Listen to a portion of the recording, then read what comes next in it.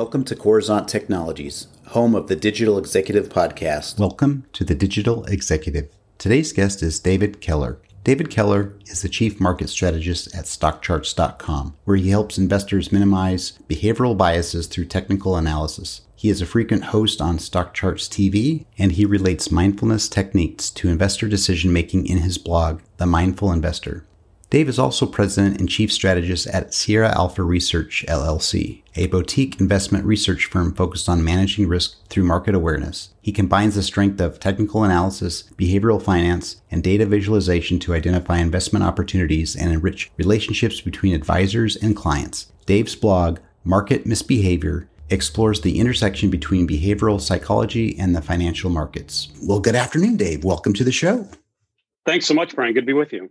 Absolutely. I appreciate you jumping on. I know we've had a little bit of time before we started this recording, but it's really great to meet you. And what excites me, as I tell everybody, is I get to turn around and share your story with the world. So I'm very gracious and honored for that. And David, we're going to jump into the questions. You've got quite the career in the investment community, entrepreneurship, and now you're the Chief Market Strategist at StockCharts.com.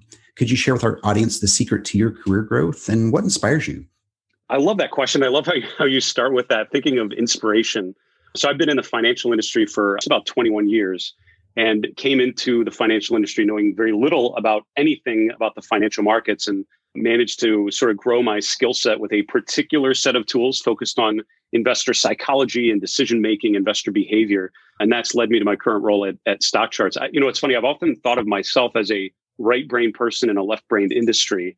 And I learned as I looked around the room very quickly early on as a financial analyst, strategist at the junior level, that there are a lot of people that are very detail oriented, but weren't necessarily programmed to think creatively and sort of, think big picture about relationships. And that's really how my mind is wired. And I've found a lot of satisfaction in finding ways to satisfy that creative side of what I do through the course of a career in finance. And that's led me to focus really on investor behavior, decision-making, which is, a much softer side of the financial industry. And now at StockCharts, it's great because we're able to focus a lot on empowering individuals to make decisions. And I find being able to hear what they're struggling with, hear what our customers are struggling with as they try to make investment decisions and helping them sort of see a course through fairly uncertain market conditions has been very, very rewarding.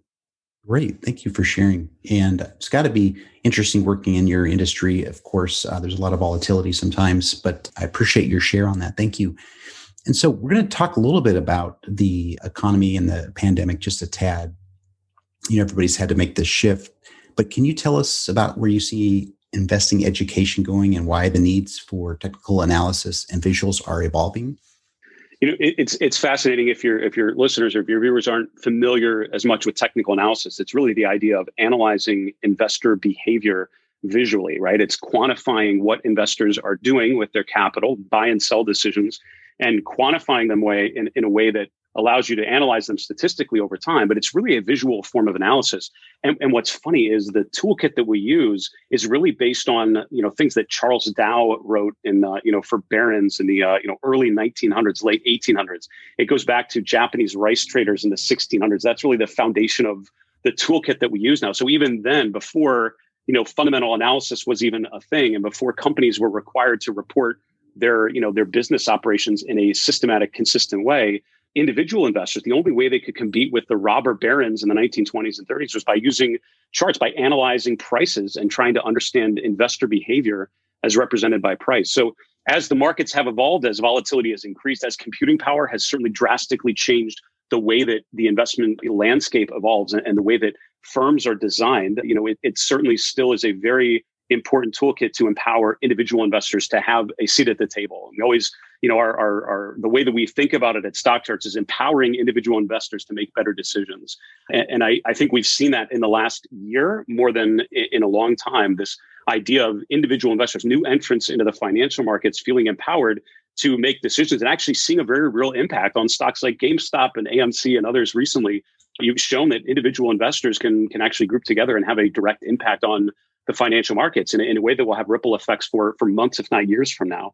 So I think, there has always been a focus, I think, for some on educating individuals. I think that is becoming more and more important for financial firms, for participants in the market to not just, give investors access to the markets, but also give them the tools they need to make better decisions. And I think that's a really crucial differentiation. And that's really what we've tried to focus on. Our goal is to give people a toolkit to analyze the markets visually, but also give them expert commentary to show how others that have come before them have learned from their own experiences in the markets, but also education and what we call chart school, which is basically teaching people from the ground up. Here's what something looks like. Here's what here's what the experience is like. Here's what you could do.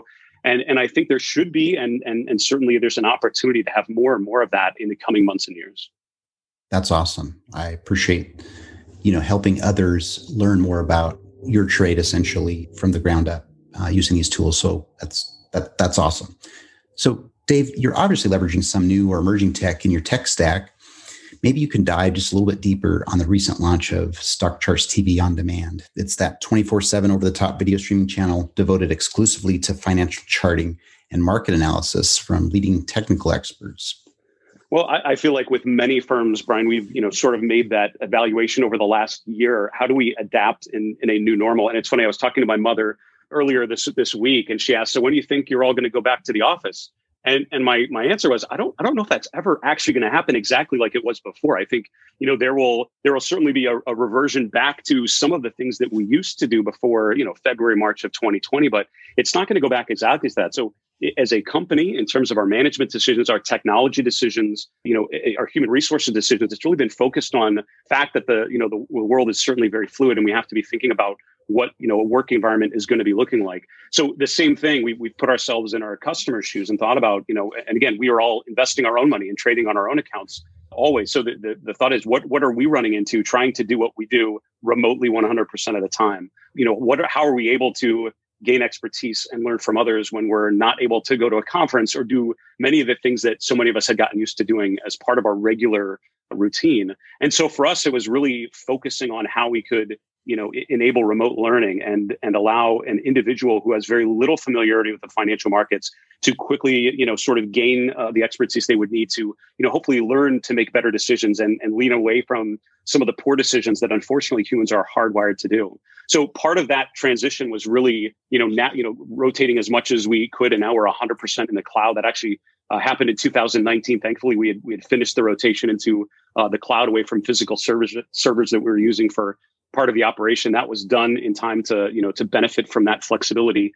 And certainly we thought with our users, with our customers in mind, it's about having flexibility and having the ability to, learn and learn lessons and, put ideas into action whenever and wherever they were. So for us, StockCharts TV On Demand, it's a 24/7 streaming network. And this is now an on-demand platform on the web, but also on all the app stores. So, so from a mobile device, from anywhere, someone's able to actually see what's happening in the markets, hear how others are dealing with that, watch as others are able to ask questions yourself of, noteworthy experts and hear how they're sort of handling the market uncertainty. And again, our goal is to sort of raise the level of discourse, raise the level of expertise of individuals that are trying to get into the markets. And I think there's so much more that we could do. And I hope this is one of the many steps we're able to do for that.